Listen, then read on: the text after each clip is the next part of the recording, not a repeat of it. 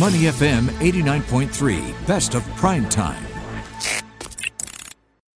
Market View on Money FM 89.3. And while most economists actually think that the economy will sustain its strong rebound for the year, the recent uptick in COVID-19 infections has cast serious questions on certain sectors that are feeling the brunt more than most. What is the outlook for Singapore's economy now? And just how big or how small of a dent will these social restrictions actually have on the country's economic outlook? Well, today on Money FM 89.3, we're joined by Mr. Song Seng-Wen, who's economist for CIMB Private Banking. Mr. Song, thank you so much for joining us today. Glad to hear you and your loved ones are safe and in good health during these times. And welcome to the show, sir. I hope you're having a good afternoon. Well, we're not going anywhere, so that we might as well make the best of it at home. When the reimposition of these COVID-19 restrictions in Phase 2 High Alert came about, some economists actually believe that on the macro level, it wouldn't have that big of an impact. In fact, some of your peers also held on and even said that the growth could even surpass what the government is expecting. But of course, that's the macro level of things. When you dig down, though, how much of an economic impact did these restrictions actually have on a macro level? And then how big of an impact might it actually have on a micro level? Yeah, I think this is where, when we look at the broader economy, we can be very cold about the essentially facts. Singapore is an economy that is driven primarily by our external wing. Exports of goods and services is 3 times our GDP. And on that front, yes, some of the services has been impacted because of the restriction in place. We don't have to look too far from, let's say, aviation, for instance. But because the external wing has been supported mainly by the recovery in demand in terms of quite a range of key products, semiconductors, so essentially the tech cluster, chemical cluster, and the biomed cluster, we have certainly seen continuing strong performance from the manufacturing sector, which is very important. You're talking about over 20% of the GDP doing double-digit growth. So that's helping lift the numbers. Within the services side, roughly we can say 2/3 of the economy, uneven obviously. Financial services doing well because volatility in the stock market. Real estate sector has done well. Restriction in place now may have curbed some of activities, but generally momentum is still there, for instance. Yet when we nail down some of the activities which obviously has been impacted, and this is where the services side comes in for the F&B, dining and no longer an option, certainly for now, and don't know how long that will persist, has put pressure on the number of openings, number of closures, net openings certainly being down in May and June. Certainly may continue to trend down given restriction in place. F&B taking, very good proxy in terms of how you and I feel, the micro level activities, average just 20 million Sing dollars a day in May. That's aggregate for F&B. Yeah. Aggregate for F&B, okay. Whether you're talking about fine-dining restaurant or, fast food, including your BTS meal, for instance, 20 million a day. Versus pre-pandemic, we're talking about then 2019, of about $29.2 million a day. At its worst, it has dropped down to about 14 million, during the worst of the pandemic last year. So we have seen it recover to about 24 million a day over the last 6 months to May. This was before the Phase 2 heightened alert was reimposed. Yeah, indeed. Okay. So with heightened alert now, we may see it hovering around that 20 million because you do see pick up when people do dine in. You just order more, whether it is more wines or just more food to share.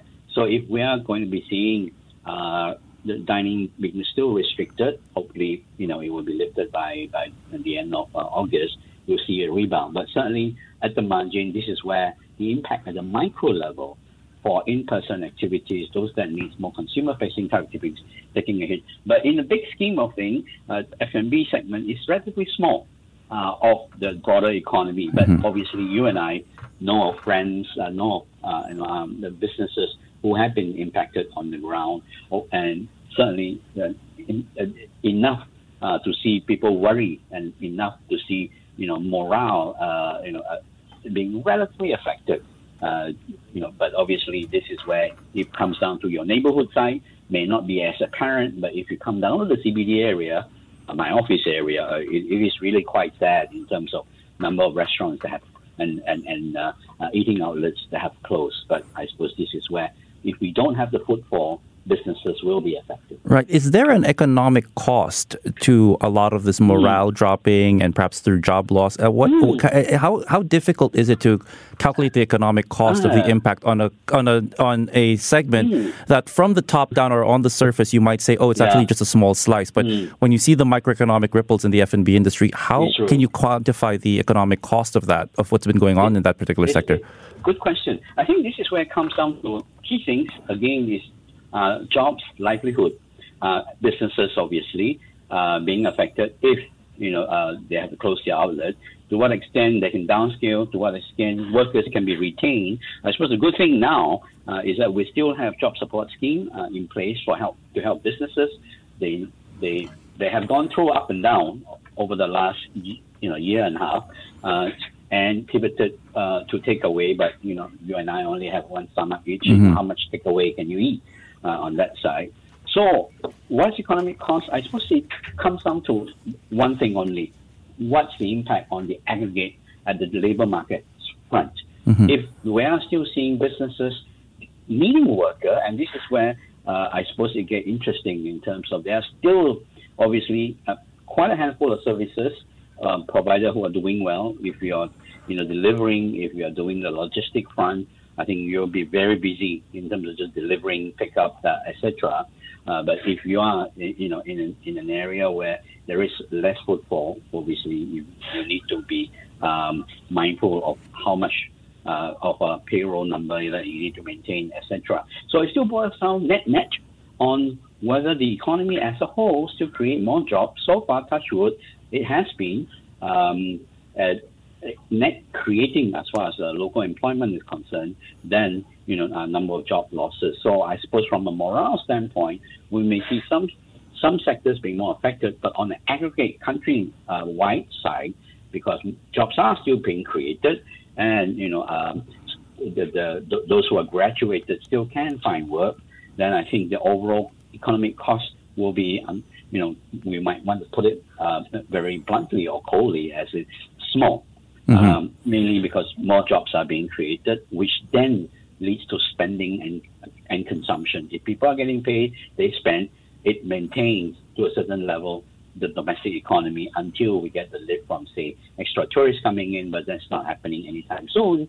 So it's really you and I, in terms of feeling secure in our jobs, that continue to the spend on the local front that maintains that morale and to that extent mitigate the economic cost of certain industries facing more headwinds than others. Does that mean then that some of these sectors, like say construction or F&B, for instance, they might be one of the last ones to exit because a lot of it will be dependent on the revival of some economies and spending power to perhaps fuel a resurgence, at least in these sectors? Is that correct, Mr. Song?